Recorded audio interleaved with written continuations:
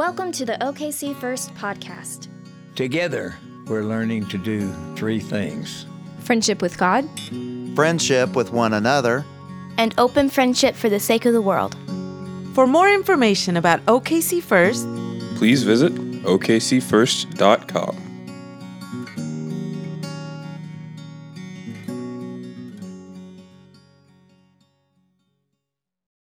Today's passage comes from 1 Samuel chapter 3, verses 1 through 4. Now the boy Samuel was ministering to the Lord under Eli. The word of the Lord was rare in those days. Visions were not widespread. At that time, Eli, whose eyesight had begun to grow dim so that he could not see, was laying down in his room. The lamp of God had not yet gone out, and Samuel was lying down in the temple of the Lord, where the ark of God was. Then the Lord called, Samuel, Samuel. This is the word of the Lord. Gavin, good job. Very well done. I'd like to normalize pastors wearing warm clothes to preach, if that's all right with you all. I want to say, first of all, no, this is not a result of not raising quite enough money. We did raise enough. Thank you very much. We did. And even Matt's been so good about having folks out this week to make sure that it wouldn't be cold on Sunday. And we might be getting our money back for that. But thank you, sturdy pioneer people, for being here today. Always good to see you. I don't know if you know this. We are, in fact, in this season of Epiphany. We are doing a sermon series called Haven't You Heard? And so I guess I would say this. Have you heard that we aren't using lighthouses anymore? At the end of 2023, the very last functional lighthouse closed. Last one. This is Sally. She was the employee that was working the very last functioning lighthouse. This is it. Now, I have it on good authority that we are still preserving these lighthouses because really what we really want to see is these lighthouses against the sky, right? We want to see those, whether it's Lake Hefner helping all those boats out there or wherever. This one's in Massachusetts. I can tell you that they are going to be preserved for historical reasons, but they are no longer functioning as lighthouses. And if you didn't know, lighthouses do this. They say, hey, ship with people on it. Don't come this way. There are rocks here. And if you crash here, you might die. Well, as it turns out, there are better ways to deliver that message. The message is still current. The message is still needed, right? The message is don't die by crashing your boats against these rocks. There's life to be had way out there. But lighthouses aren't the best way to deliver that message anymore. There's like radar and stuff now that does a better job of delivering the life-saving message than the lighthouses. I hope that churches aren't lighthouses. Now that sounds funny, right? Because we do have, there was an old song when I was traveling and singing Southern gospel music, right? In the era of boom chicks is what we called it. Remember that? There was an old song called The Lighthouse. And there was a line in that song that went like this: if it wasn't for the lighthouse, where would this ship be? Right? There's, even more recently, there's some pretty cool, more current groups that sing a song. One of those songs is called My Lighthouse, right? Pretty cool. Guys, lighthouses no longer work to protect ships from jagged rocks. The message is the same, the method has to change. Let me say that again. In the hopes that there might be an amen, since you know I'm not just talking about lighthouses, right? The message is crucial and it's the same, but the method has to change. And all God's people said, oh my goodness, y'all. Now, I also have a friend, a very dear friend, and I'm kind of watching at a distance while this friend of mine, who is a pastor of a church in the Dallas area, is slowly but surely, you can almost see it on Facebook. You can see his confidence in the project known as the local church bleeding out of his life. And I'm sad about that. He's not the only one. There are lots of people who are asking this dangerous question right now. Does this make any sense anymore? Like, what are we doing? And to be sure, part of the problem is that we Christian people don't do change very well. Fair? And part of the problem is that we Christian people at times mistake the method for the message. Several years ago, kids, you may not know this, but several years ago, we used to have this thing called Sunday night church. So many years ago that some of the people in this room were born after we stopped doing such a thing. Can I tell you why we stopped doing such a thing? It was not working. And by not working, I meant sometimes it was me and Jason. Now, that was a method, right? I hope you all recognize that we are deeply connected and convicted and committed, covenantally committed to the message. But we're willing to monkey with methods. And so we said, hey, you know what? We think Sunday night church is a method that's a little bit like a lighthouse, and we're going to let it go. Ooh, I got some angry parishioners in my ear. Now, they hadn't been coming. Let that sink in for a minute. But here's what one of these people said to me. Okay, if we're not going to have Sunday night church, Pastor, then when are people going to get saved? Now, in her experience, Sunday night church was when people got saved. And I said, why do you suspect that people are getting saved on Sunday nights and not Sunday mornings? I kid you not. She said this to me. It's like, people are too drunk to come to church on Sunday mornings. It's when they finally dry out and come to church on Sunday nights that they can hear the gospel. They can't even hear it. They're too hungover on Sunday mornings. I didn't want to ask any questions about her weekends, but I said, I don't think that's necessarily true anymore. I don't think that's necessarily true anymore. I found a pastor talking about this subject while talking about this passage this week, a guy by the name of Jason Bayasi. And he had this great line. I want to just kind of sit with it for a second. Ready? God's people cannot be known for our nostalgia. We must be known for our hope. Oh. Now, that does not mean that we are only forward-facing and turning a blind eye or turning our backs to our own history. We just had a Wesley Covenant service, right?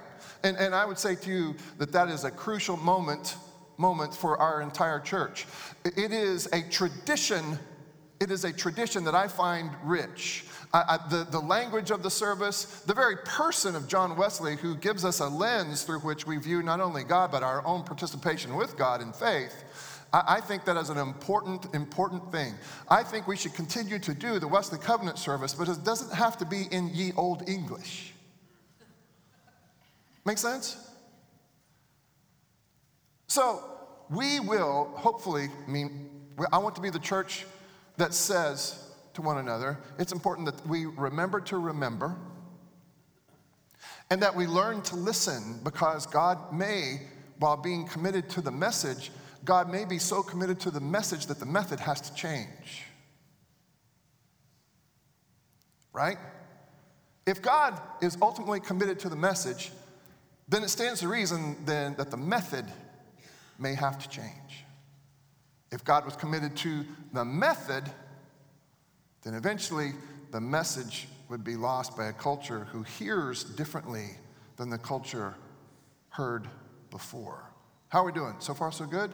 You may not know it, but we are already talking about the passage that Gavin read so well earlier today. And by the way, how many pastors in Oklahoma know that you have Pikachu on your shirt?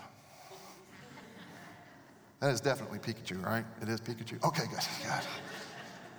We've already started talking about 1 Samuel 3. Let me give you some backdrop information here. The book of 1 Samuel details so much change, so much change.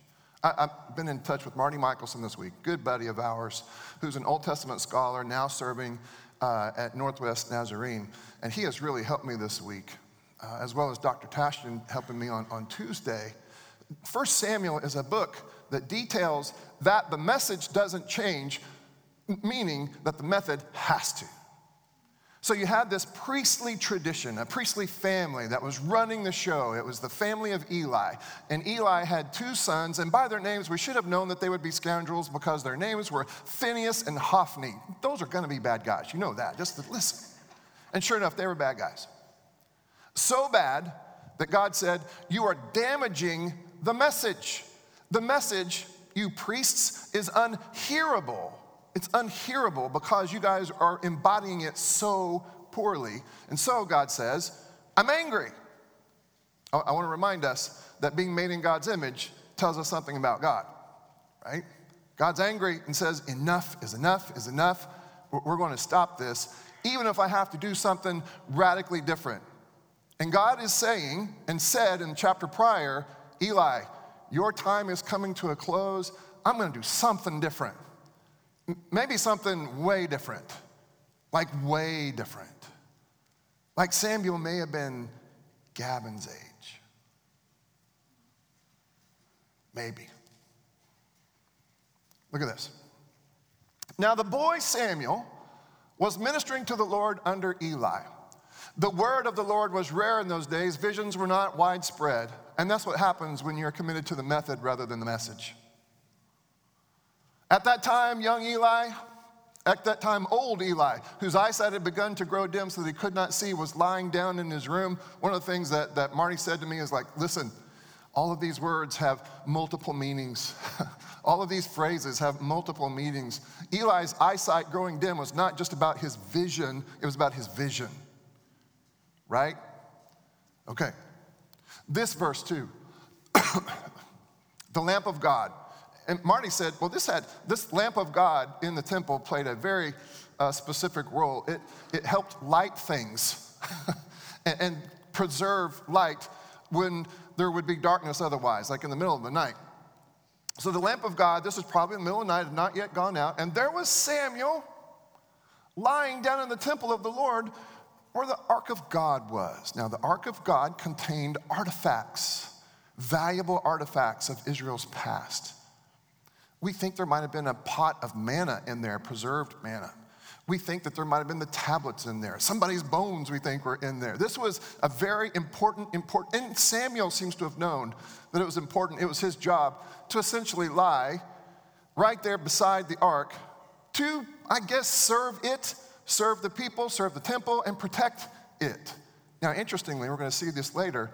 Here is Samuel with some idea that this is an important moment, that this is an important ark, but Samuel had no firsthand experience where the voice of God was concerned. In other words, you can grow up in church and not learn to hear the voice of God. And when you grow up in church and you don't learn to hear the voice of God, you become a prime candidate to be that person who is committed to the method, but not the message. Verse 4. So, this voice, you know what? It's the same voice that called to Abram before he would become Abraham. The same voice that had something to say to Sarai before she would become Sarah. It's the same voice from the bush that called out to Moses. That same voice with which Samuel was not acquainted said, Samuel, Samuel. Quick tip, anytime in the Old Testament when you hear a name said twice, that is God trying desperately to get somebody's attention, to get them to do something, to listen and to obey. Samuel, Samuel. And Samuel, thinking it was Eli, got up and runs into Eli's room, wakes him up and says, here I am. You called me. He said, I did not. Go lay down. Now notice, Eli, whose eyesight, whose vision is growing dim, it takes him 3 chances before he understands that something else is going on here. So finally, Eli says, oh, wow, do think I know what's going on here. The next time you hear this voice, it very well could be the voice of God. Verse 9.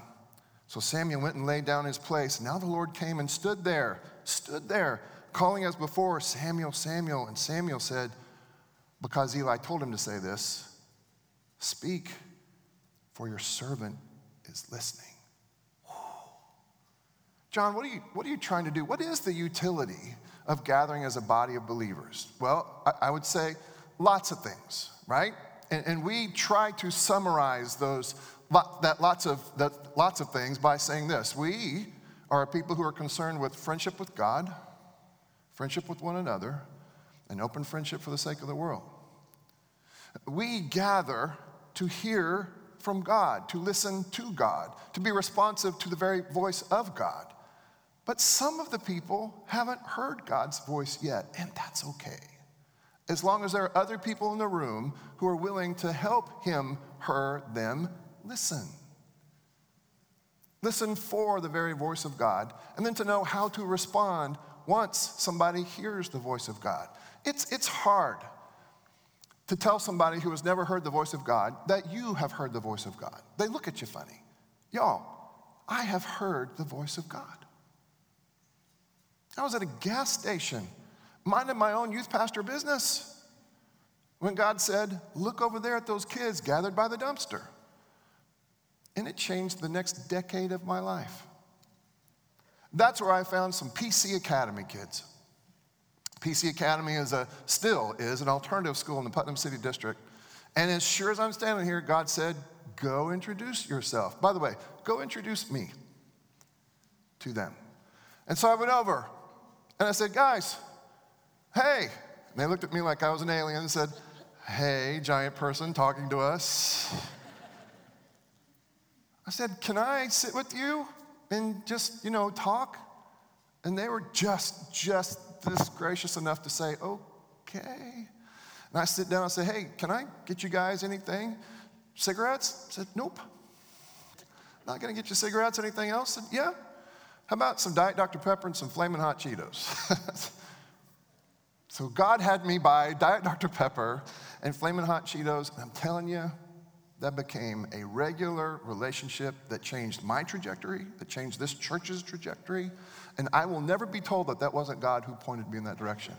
But God had to say something to get my attention. Hey, you, go over there. You all, that is the bedrock of our faith. The bedrock of our faith is that there are people who will say, I heard God say to me, you're going this way, go that way. Eugene Peterson, he said this about this very subject matter this week. God speaks to Samuel. That God speaks is the basic reality of biblical faith. The fundamental conviction of our faith is not so much that God is, as that God speaks. You with me? Listen, faith is not simply behavior modification.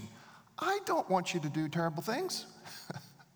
If you have the habit of doing terrible things, I would say to you, not only does God want you to stop, but the people around you want you to stop doing those terrible things. Do not harm others or yourself. By the way, you don't have to be Christian necessarily to make those kinds of decisions, right? But I would say, if you listen for the loving voice of God, the loving voice of God does have something to say to you in the midst of your habits, in the midst of your addictions.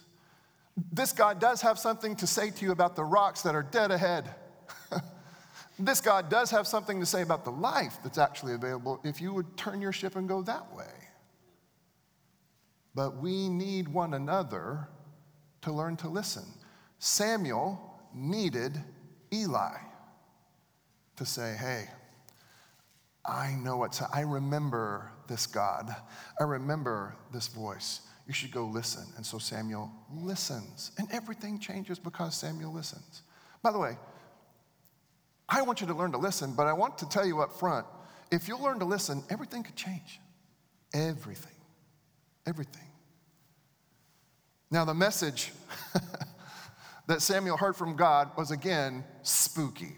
It was God reiterating, Samuel, I have had it with Eli and Hophni and Phinehas. Had it. It's over. And he's saying this to young Eli. It's over, and I'm going to do something very, very, very different. Samuel goes and lays down, having heard this very difficult story. Wakes up the next morning, and Eli said, so did you hear from God? Yeah, I did. Samuel, you want to tell me what God said? Nope, I sure don't. Eli said, no, you're going to tell me. You're going to tell me because I said you're going to tell me. And then Samuel says, okay, well, here's what God said. It's over. It's time for a new beginning. In fact, Eli, this line catches me every time. What's coming is so, not just bad, but what's coming is so big, so noteworthy that everybody who hears this news, their ears will tingle. But it includes the end of your line, the end of your days, the end of your influence here. And Eli summons the courage to say, well, God's God and I'm not. God's God and I'm not. In other words, Eli is saying, maybe it's time to get rid of that old lighthouse. Maybe because the message must stay the same, the methods have to change. Now, it's interesting to hear how Samuel is described in the rest of the book. And it's really interesting when you stand, let's say, in the book of Luke and look back to see how it is that Samuel is described in the Old Testament. Here's what I mean. 1 Samuel 3:19, Samuel grew up, the Lord was with him, and let none of his words fall to the ground. And all Israel, from Dan to the north to Beersheba in the south, knew that Samuel was a trustworthy prophet of the Lord. Goes on to say something like this, and he grew, see if this sounds familiar, in wisdom, in stature, in favor. In other words, God is saying there is a whole new priesthood coming. I have chosen this one that you never would have chosen. I have chosen this one to change everything. Centuries later, informed by this story, the author of the book of Luke would say, and this Jesus grew in wisdom and stature and favor with God and man. And look at these interactions in the temple. Simeon and Anna seemed to know that there was something about this other that we never would have chosen. There was something about him that's going to change everything. At 12 years old, Jesus goes back to the temple and confounds all of the scholars there at the temple by his ability to have the conversation and answer all the questions. Everybody seemed to know that there was something about this kid who continued to grow in wisdom and in stature and in favor with God and man. Samuel would become a prophet, and none of his words would fall to the ground. By the way, those are actually God's words. But Samuel made God's words hearable. That's what prophets did for the people of God. The point is that God is hearable. The sermon series is Haven't You Heard? Maybe I would add to that, haven't you heard recently enough to know that God still speaks? The method may be different, and maybe you need to loosen your grip on the methods so that the message can get to you finally. One of the strongest voices to say something like this was Abraham Heschel, survivor of the Holocaust, who said this: the prophet not only conveys, the prophet reveals. In speaking, the prophet reveals God. This is the marvel of a prophet's work. In his words, the invisible God becomes audible. Audible. Y'all, especially you cynics out there, I need you to hear me say this. God speaks. God still speaks. Johnny, you're going to sing Terry Toller's song? He's still... No, I'm not. It's a good song. It's a good song. I do want to say this again and again and again. And I want to say it as perhaps somebody who might qualify to be the chairman of the Cynics Club. God speaks. How do you know, John? I've heard it. I hear it. Now, that voice comes through a variety of forms. That voice comes to me in a variety of ways. But I would not be standing here before you still, 33 years into our relationship, if I didn't believe that God still speaks. Cynic, hear me. It's not whether or not God is speaking, it's whether or not we have learned to listen. Samuel's name borrows at its root from this word Shema. Hear, O Israel, in Deuteronomy, the Lord our God, the Lord alone. Samuel's very name seems to indicate that there is still something, there is a voice out there to hear. But beyond that, there's a voice out there to deeply listen to, because those are two different things, right? You can hear a rumbling noise, but you listen to somebody that you love. And if you really love them, you listen with your whole body.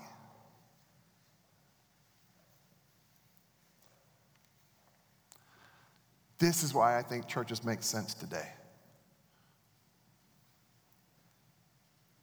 I think we should gather to help one another to remember that God still speaks. That there is something to hear. There is someone to listen to and listen for. And that someone, when we listen to and listen for that one, can shape the shape of our lives in ways that not only benefit us who listen, but this is what a resurrection community does, ready? But can also shape the shape of others' lives around us, within reach. And that includes Africans. That includes the people in Spain. That includes your weird neighbor, and trust me, I know that you have a weird neighbor. That includes the people with whom you have fracture right now, relational fracture. A resurrection community remembers to remember that God still speaks a word of hope, of grace, of reconciliation. Because, yes, there are rocks dead ahead, everybody, but y'all, there is beautiful, hopeful life this way. It's a good reason for a group of people to gather, not just so that we can avoid the rocks, I do hope that, but so that you might be the way that God speaks to someone else.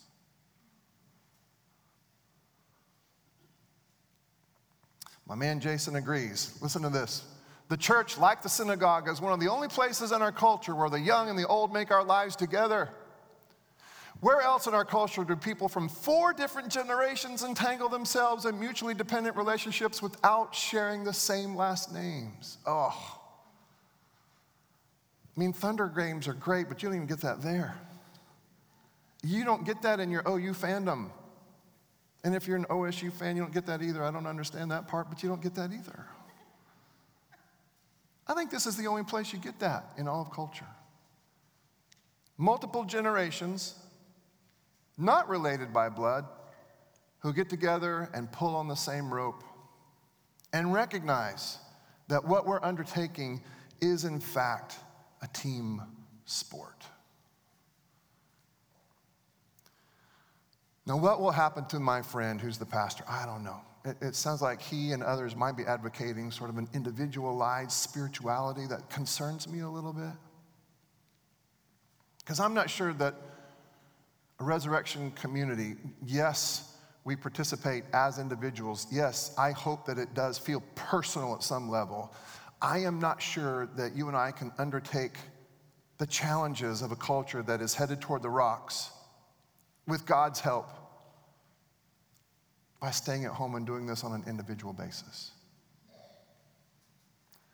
I think the people of God became the person of God, who become again the people of God, to be an alternative community. Alternative community. We are organized differently so as to be the people who remember that this God speaks a word of hope, life, future, and reconciliation. What would communion look like if you only did church by yourself in front of a screen? We had to do that for a minute during the pandemic, right? But even then, we tried to figure out ways to be together as we did these things over screens.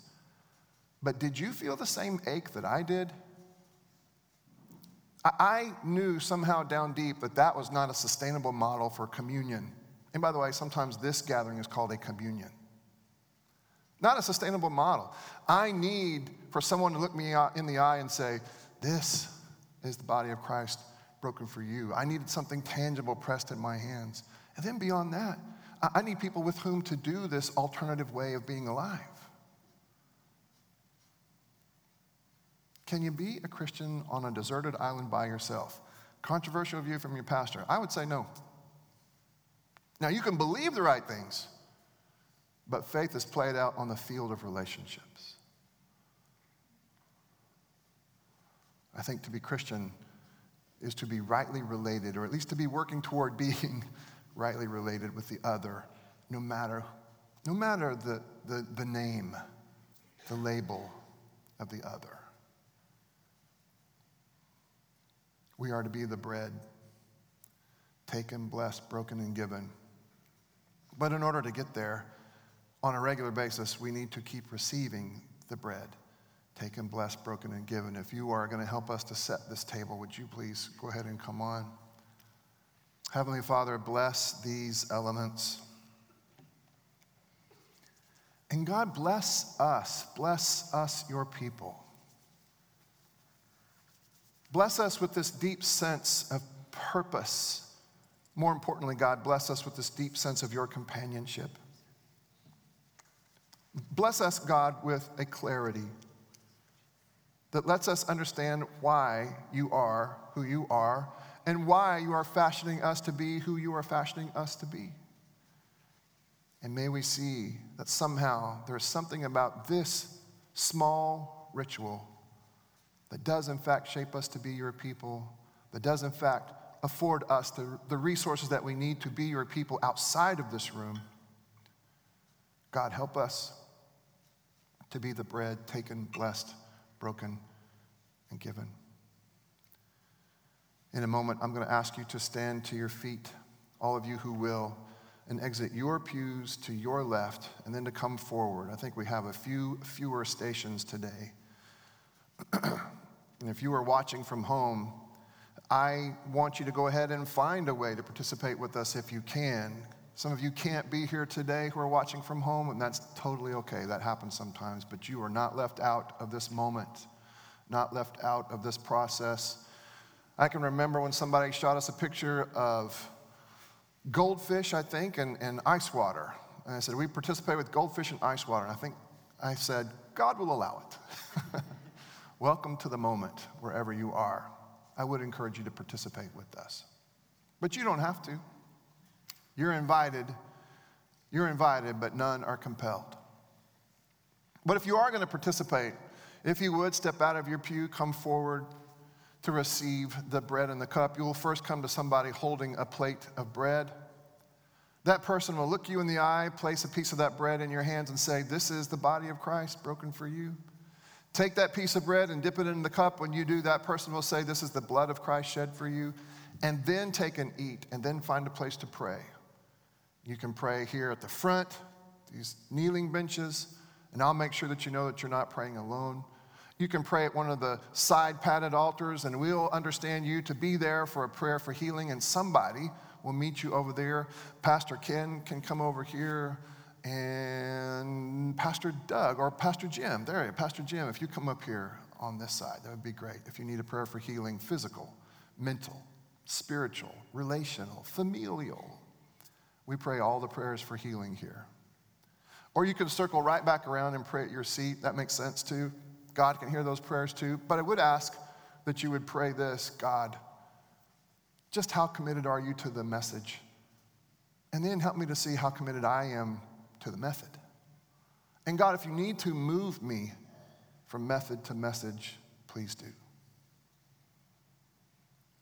If you want to take a special trip down to this bowl of water, it is meant to remind you of the moment of your baptism, and you're welcome to do that. I'll do that. I need to do it each week because I need to be reminded of my identity.